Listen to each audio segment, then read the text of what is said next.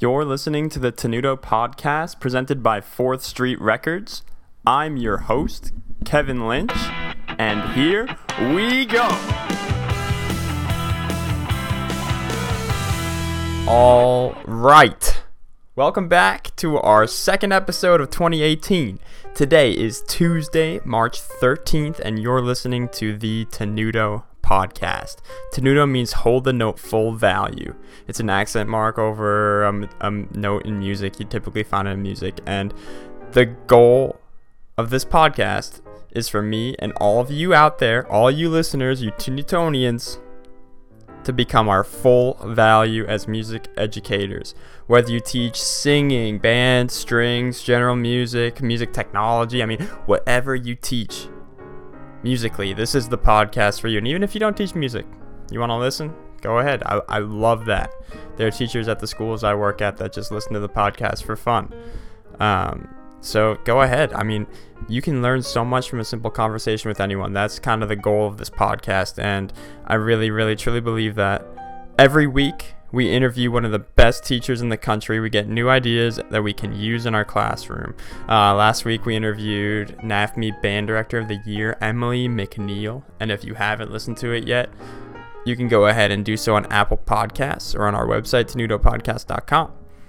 If you want updates on who's coming on the show or when the next show is coming out, then join our Facebook community and become a Tenutonian by liking the page. It's called Tenuto Podcast. Just search that on Facebook.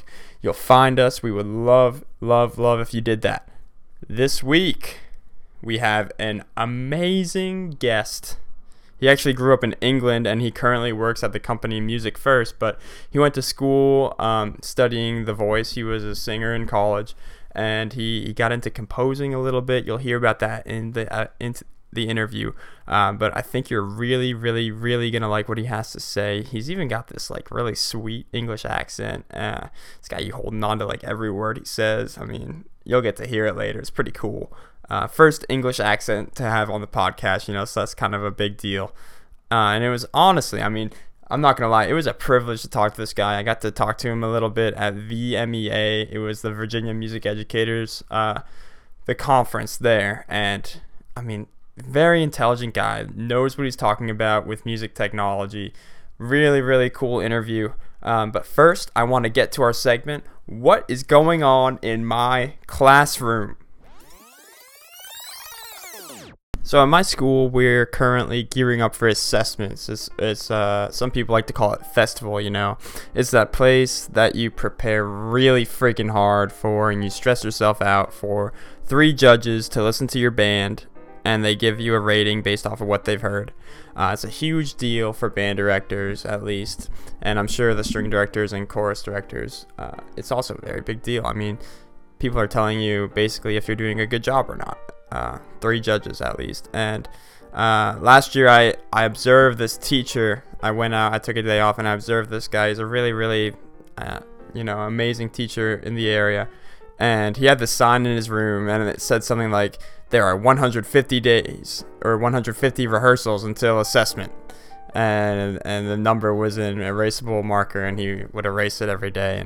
And it's crazy. People go crazy for these assessments, and people don't like to be told that they're anything less than at the top of their game. And I think that this feeling is, it stems back to wanting to do really, really well for your students and for yourself. And I think every director in some way or another has at least a little bit of an ego. And I think the important thing is we don't want that ego to take over, and we don't want to be so obsessed with how we're doing. We don't want that. The only reason we're doing well is to feed our own ego and to feed ourselves. But for those of you who don't know what this is, basically you get judged on a bunch of different musical things like tone, technique, musicianship, and all that stuff. And then you get a rating from each judge based on how you play. So you play 3 songs, you do a march, and then 2 selections. Typically 8th grade goes grade 3 music, 7th grade goes grade 2, and then we take our 6th grade and they go grade 1. And then the judges will give you a score. If you get a 1, that means superior. That's the best you can do. 2 is an excellent. 3 is good. And the higher the number, the worse the judge thinks your band was. I'm going to read you a quick passage from this book from Joseph Alsobrook. It's called Pathways. And he says, "Unfortunately, it's so easy to head in the opposite direction and become obsessed with contests like this festival that I'm talking about, this assessments. It has become the commonplace structure and to operate an entire program around the sole purpose of achieving superior ratings. The quest for ones has replaced the mission to provide students with a unique form of knowledge, growth, and optimal experience. This is the tail wagging the dog. A hunt for first divisions alone is more often than not a self-serving, ego-building mission by the director disguised as motivation for high musical achievement." And that's exactly what I was saying we need to avoid is that we want to get ones for myself, and I'm just going to drill this music until it gets 100% perfect. No, I mean, we want to make sure that this music is a knowledge growth experience for the kids. Gary Zukov reinforces this view. He says, "To compete means to strive for something in company or together, to aim at something, to try to reach something, to seek after something with others. If the something that you aim for is prestige or notice or a gold medal instead of the tin medal, it is your personality that is motivating the competition. You are striving to empower yourself at the expense of others, to assert your superiority over another or over other human beings. You are striving for this external power. By striving for this reward and that reward, you ask the world to assess and acknowledge your value before you can value yourself. You place your sense of self-worth in the hands of others. You have no power, even if you win every gold medal that the world can produce." Contrary to popular belief, sacrificing everything for superior ratings is not the way to keep students interested in music making, nor is it the magic motivator for high levels of retention and musicianship. Spending week after week drilling notes on festival pieces just to get 1 ratings is deadening to students. I mean, students don't like doing that. You want to keep it fresh. To motivate your students means to keep them engaged. So just think about those kind of things. I mean, I know we all have egos. I know we all want to do well. But don't just do it for yourself. And remember to keep the kids engaged. That's something I've been trying to do a lot of because, I'm in my 2nd year. I want to be doing well. I want to be getting these grades. But I have to remember that it's important to keep the kids engaged. And if you're doing that, if you're keeping the kids engaged, if you're structuring your lessons so that they're learning something new every day, that assessment rating is going to take care of itself. I promise you that. But that's what's going on. We're getting ready for assessments. They're next week. Any middle school directors out there that are curious what I'm playing, I'm doing Flight of the Thunderbird by Richard Saucedo. That's a really, really cool piece. You might want to check it out.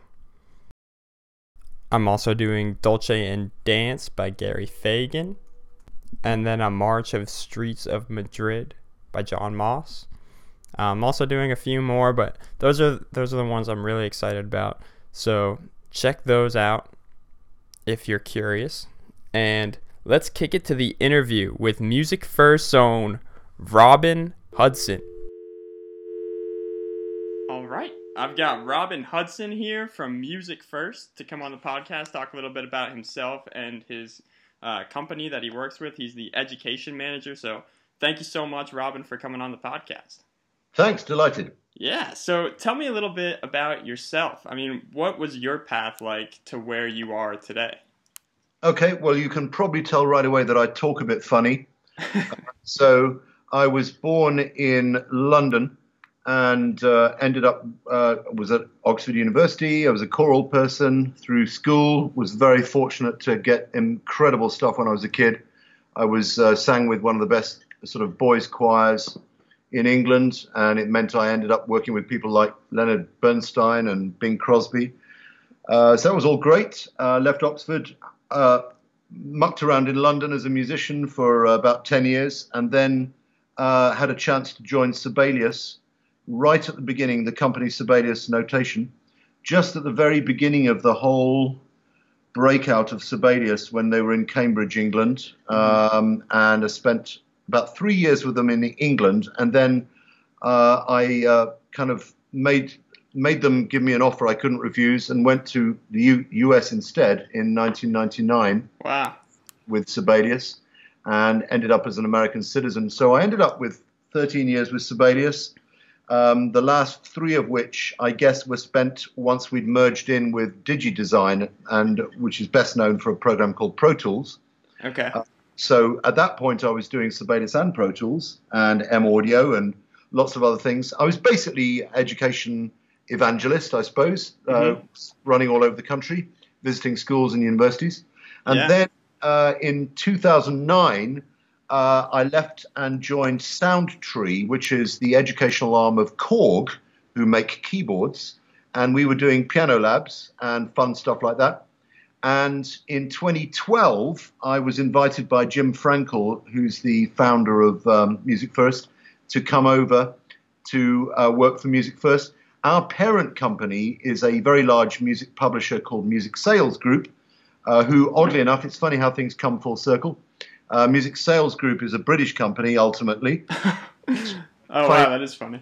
Yep, and funny enough, they were the first major client of Sibelius back in the day. Wow. Because we wrote some technology for Music Sales Group, which ended up being a score reader that you could use online called Scorch. Okay. That was, which, still used today, I think. Which was primarily designed, I think, for Music Sales Group in the early days. So I've been around the houses a few times. Sure. And, I also started doing music technology. I'm quite old now. I started doing music technology. The first time I did a sequencer, I guess, was 1985, I guess, on an Atari computer. And I was also a teacher for a while. I taught high school music technology in the 90s before I joined Sibelius. Okay. So did you know at that point when you were teaching high school that eventually you wanted to go off into music technology? Yeah, for sure. I mean, I was always, the first time I ever used a sequencer in 1985, it kind of blew my mind. Yeah. I was lucky enough to be, in the right place at the right time. For example, I worked in a recording studio in the late 80s in London. And we were working on the first ever digital audio stuff. I remember Sting's second album, Nothing Like the Sun. I went into the studio when they just finished doing that, and there was no tape, and it was just audio. This is 1987, 8-ish, I guess. Wow. And it again blew my mind how you could have sound waves with no tape that you could manipulate. And we had a thing called a Fairlight music computer, which was the state of the art back in the day, $50,000 worth. We had a Synclavier direct-to-disc recorder, which was a $400,000 piece of equipment. Stuff that you could get at Walmart nowadays for $50 was state of the art back then. It could play 8 notes at the same time. It could play 8 sounds at the same time. Yeah. And it was mind-blowing. But MIDI really made a lot of that stuff possible, and then the development of digital audio. Man, it's so amazing how times change and how things like that were so amazing back then, and now you can get it at Walmart for $50. Yeah. I always say, I was doing a clinic on this only last week in South Carolina, and I said to people, you know what, the good news is that you still need to have talent. Right. Nowadays, it's never been easier. When I was teaching high school kids how to do recording, we could record half a second into our computer. And we thought we were gods. And nowadays, if I turn on Music First, I can record for, 120 minutes before I crash my web browser. But, it's never been easier to do incredible things with technology, but you still need to have talent, I'm pleased to say. Right. Well, that's awesome. So you said you had been given an offer to move to the States. Was that a tough decision for you, moving countries? Oh no, I wanted to. Okay. I was ready. I was 35 years old, and it doesn't. I mean, not everybody would grasp it like that, because you're leaving everything behind and starting again. And I moved to New York City in 1999, and I wanted to see the whole country. You grow up in England, and you listen to all these records, and you see all these movies, and I just wanted to see the country. Yeah. And it was a great chance to travel all over. Yeah, sounds like it was a great decision for you.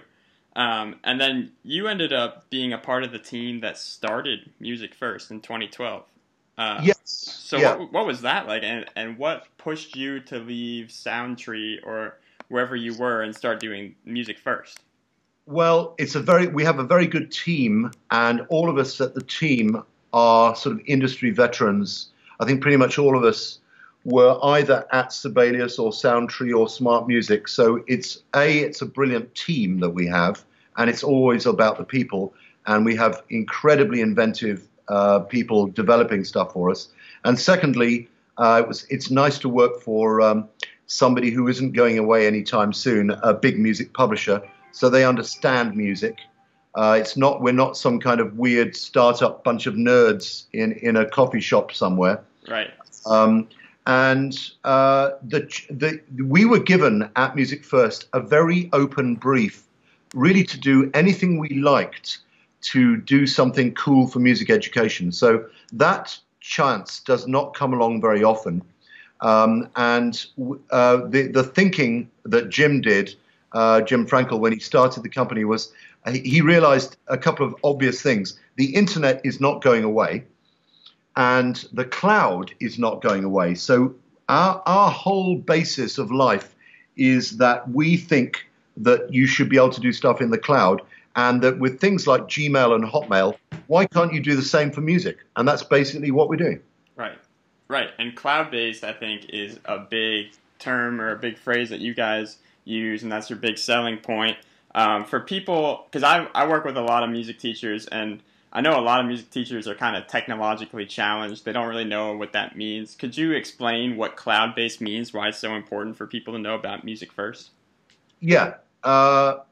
Well, we don't really want you to have stuff on your hard drive anymore. We think that's a bit 20th century. I, for one, have had a hard drive crash with thousands of files on it, and they've been, zapped into non-existence. So we love the idea that you can do stuff in securely on a remote server, not lose your work, be able to switch computers, but perhaps most importantly, be able to access what you're doing on any device. So right now, what year are we? 2018. Yep. I lose track of time. There are 5 main operating systems. There didn't used to be. When I started before Windows and Mac. But there are 5 at the moment: Windows, Mac, Android, Chrome, which is the operating system, or Chrome OS that runs Chromebooks, and then the whole world of iOS, which covers iPhones and iPads. So we want you to be able to have the same exact experience on any device, including a phone.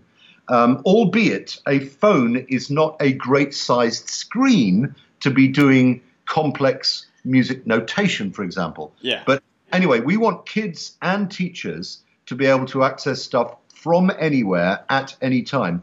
Because, I grew up with expensive computer labs in schools, and they're brilliant, except they cost a ton of money. And when the bell rings at the end of the school day, somebody locks the door, you can't get in until the next day. Exactly. And we think that's a bit ridiculous, because especially if you're in the realm of practice as well as creativity, I think you may well do your best work outside of the school hours. So why can't you be able to address all this stuff when you're sitting somewhere comfortable and quiet outside of the school hours? So that's what you might call the flipped classroom as well, if you've heard that term. Mm-hmm.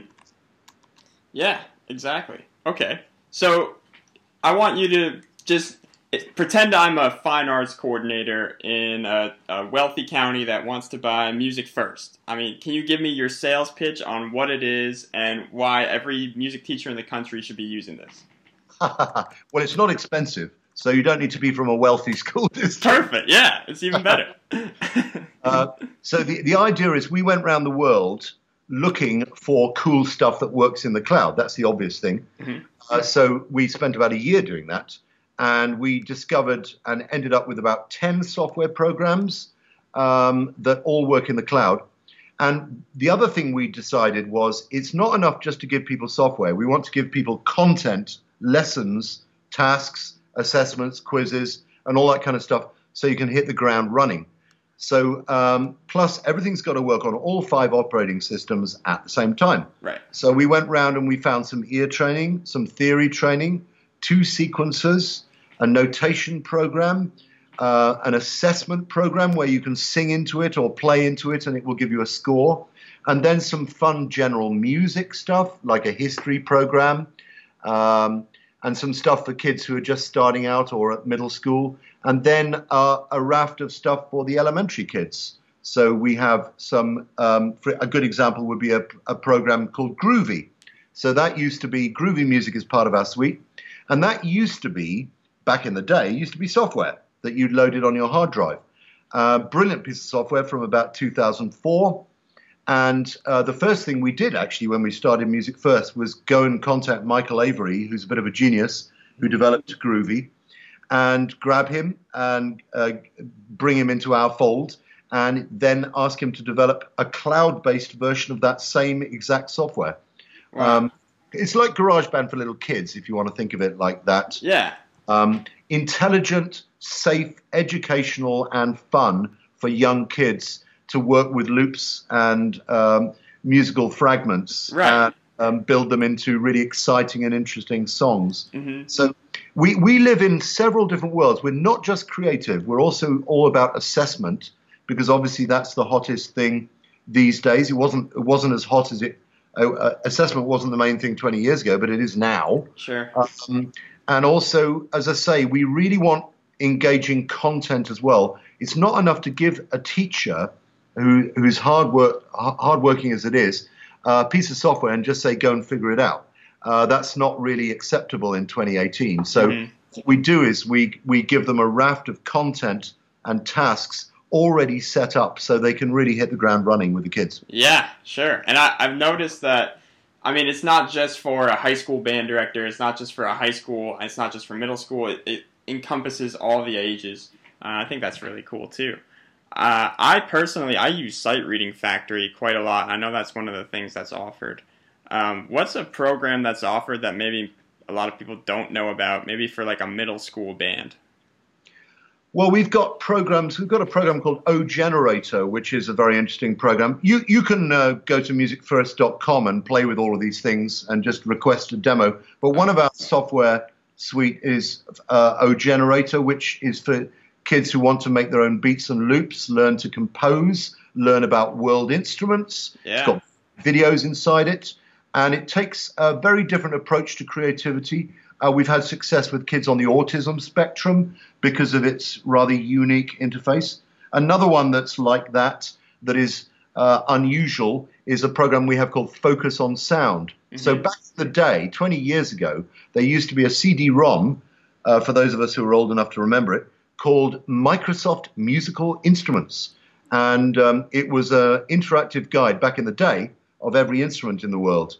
And we sort of did a version of that when I was with Sibelius called Sibelius Instruments. But Focus on Sound is a much more 21st century version of that. It's an interactive digital encyclopedia of every instrument in the world, every musical term in the world, with tests and lessons built in. So it's a one-stop shop where you can find out about instruments as well as figure out whether you want to play them, watch videos, and take tests and improve yourself. Sure, yeah, that sounds really interesting. I mean, all these things sound really interesting. I'm on musicfirst.com right now looking these over. This is really, really cool stuff. Awesome. So, technologically speaking, what do you think the future band room in 25 years, what do you think it's going to look like in band, chorus, orchestra rooms? Do you think it's going to be the same, or do you think we're going to adapt to different things? Wow, that's an interesting question. I suppose. Let's handle one of the elephants in the room. Is music? Is paper going away or not? Yeah. That's a whole can of worms in itself. So far, paper has proved to be very resilient. In other words, we still need actual pieces of paper to go on a stage and play our concerts with. But if you take we haven't talked about Noteflight on this so far. So Noteflight's part of our suite. Yeah. And as a notation program, it's actually owned by Hal Leonard. Mm-hmm. So Hal Leonard have got all sorts of interesting plans for the future of printed music. So it's not beyond the bounds of possibility that conventional paper could go away in 25 years' time, or certainly be used a lot less. A lot of it depends on the cost of the tablet devices. So Right. if you can get a tablet down to, let's say, I don't know, $30 or $40, that's pretty resilient for a kid to use, and you can put, sheet music onto that screen and be able to transpose it super easily and annotate it super easily, then I think one of the things that could happen in a band room is that paper is going to go away. Yeah. And I think, like we were talking about at the beginning of the interview, how there was something you were using and then now you can get it for $50 at Walmart. It's possible that in 25 years the price of tablets is going to go down a lot. Well, look at Chromebooks. We love Chromebooks, and I've got one just out of reach here, which is probably costs nowadays, I don't know, $69 or something. It's just a window onto the internet. There's no hard drive, and that makes some people panic. But we love that because we're in the cloud. So Right. if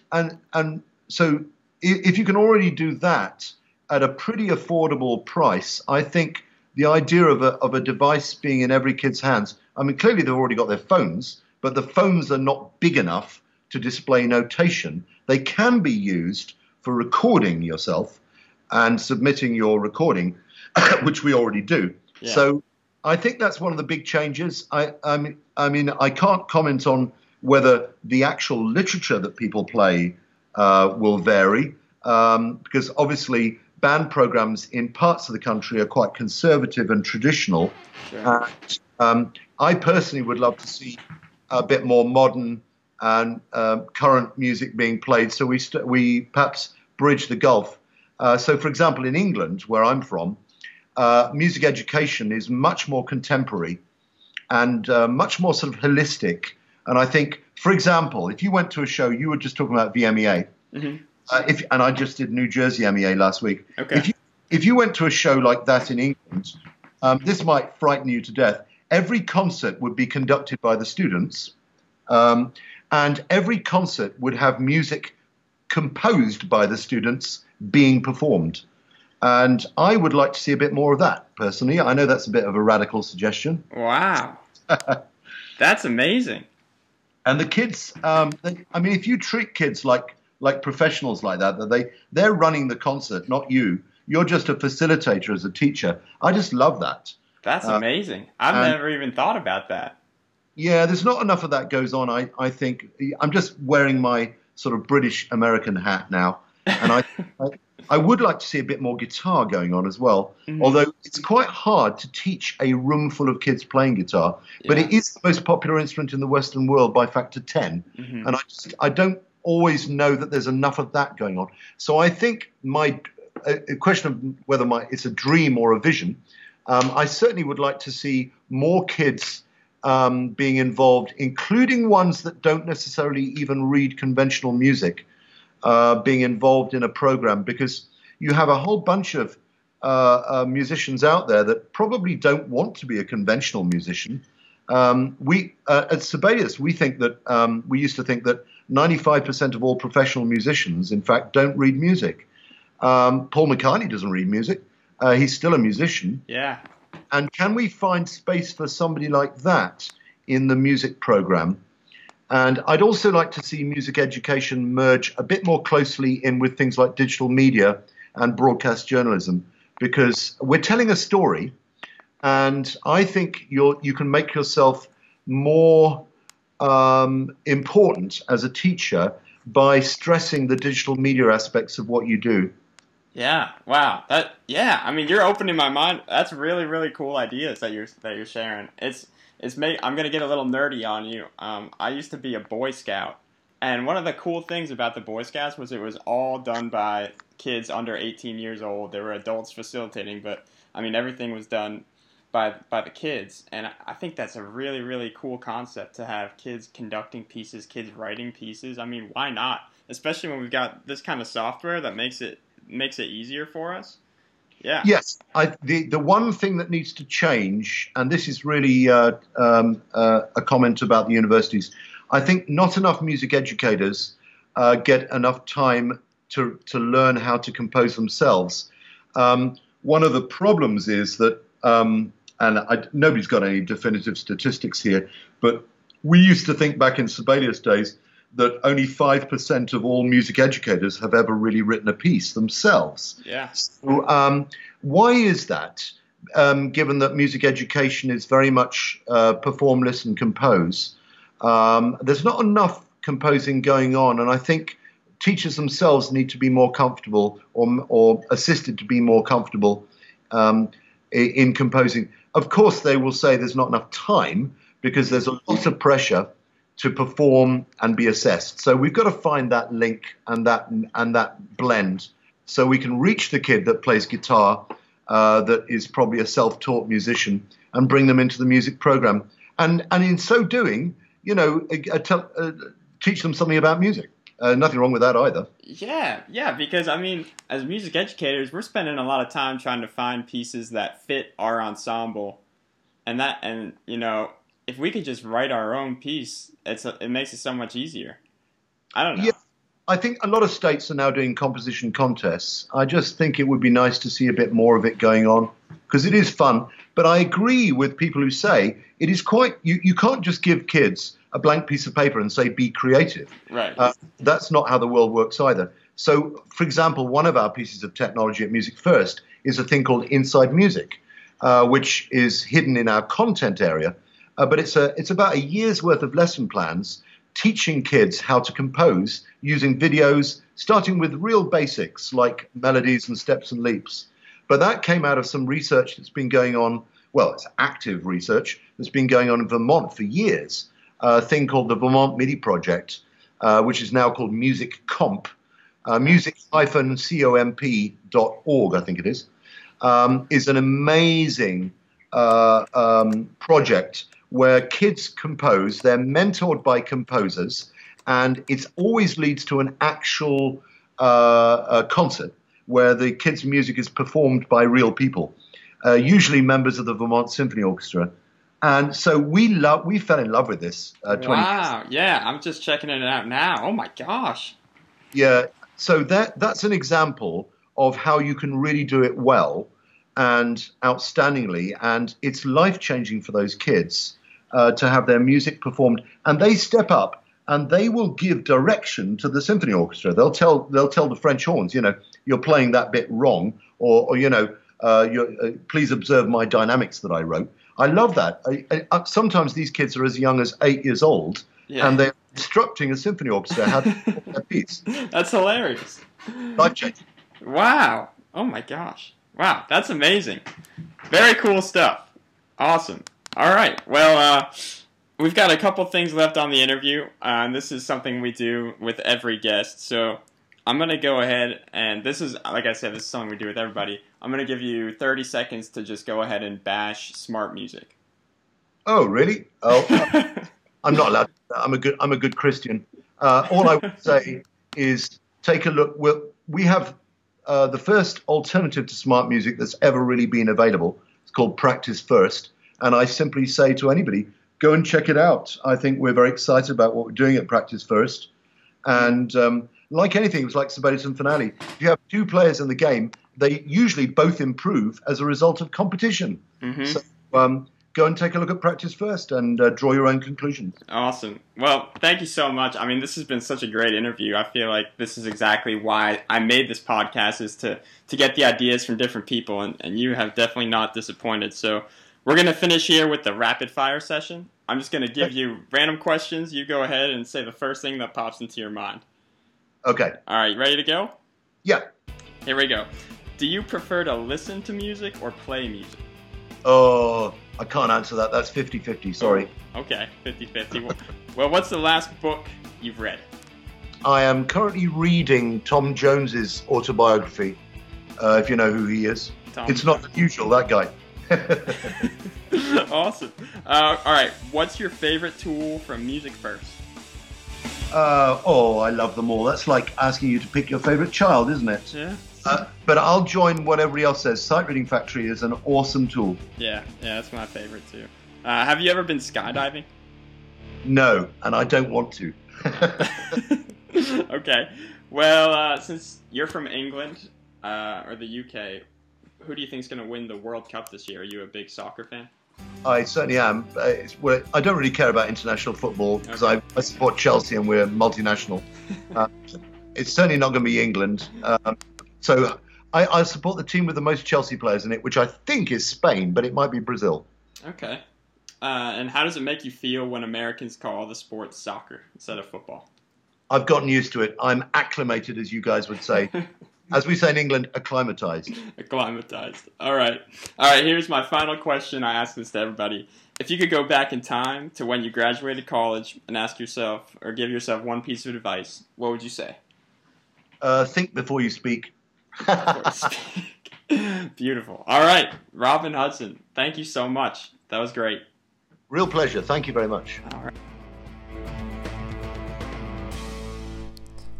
All right. Thank you so much to Robin Hudson again for doing that email. Guys, make sure you are checking out the Facebook page. I'll let you know who's coming on the podcast next. Thank you and have an amazing, amazing, amazing Tuesday.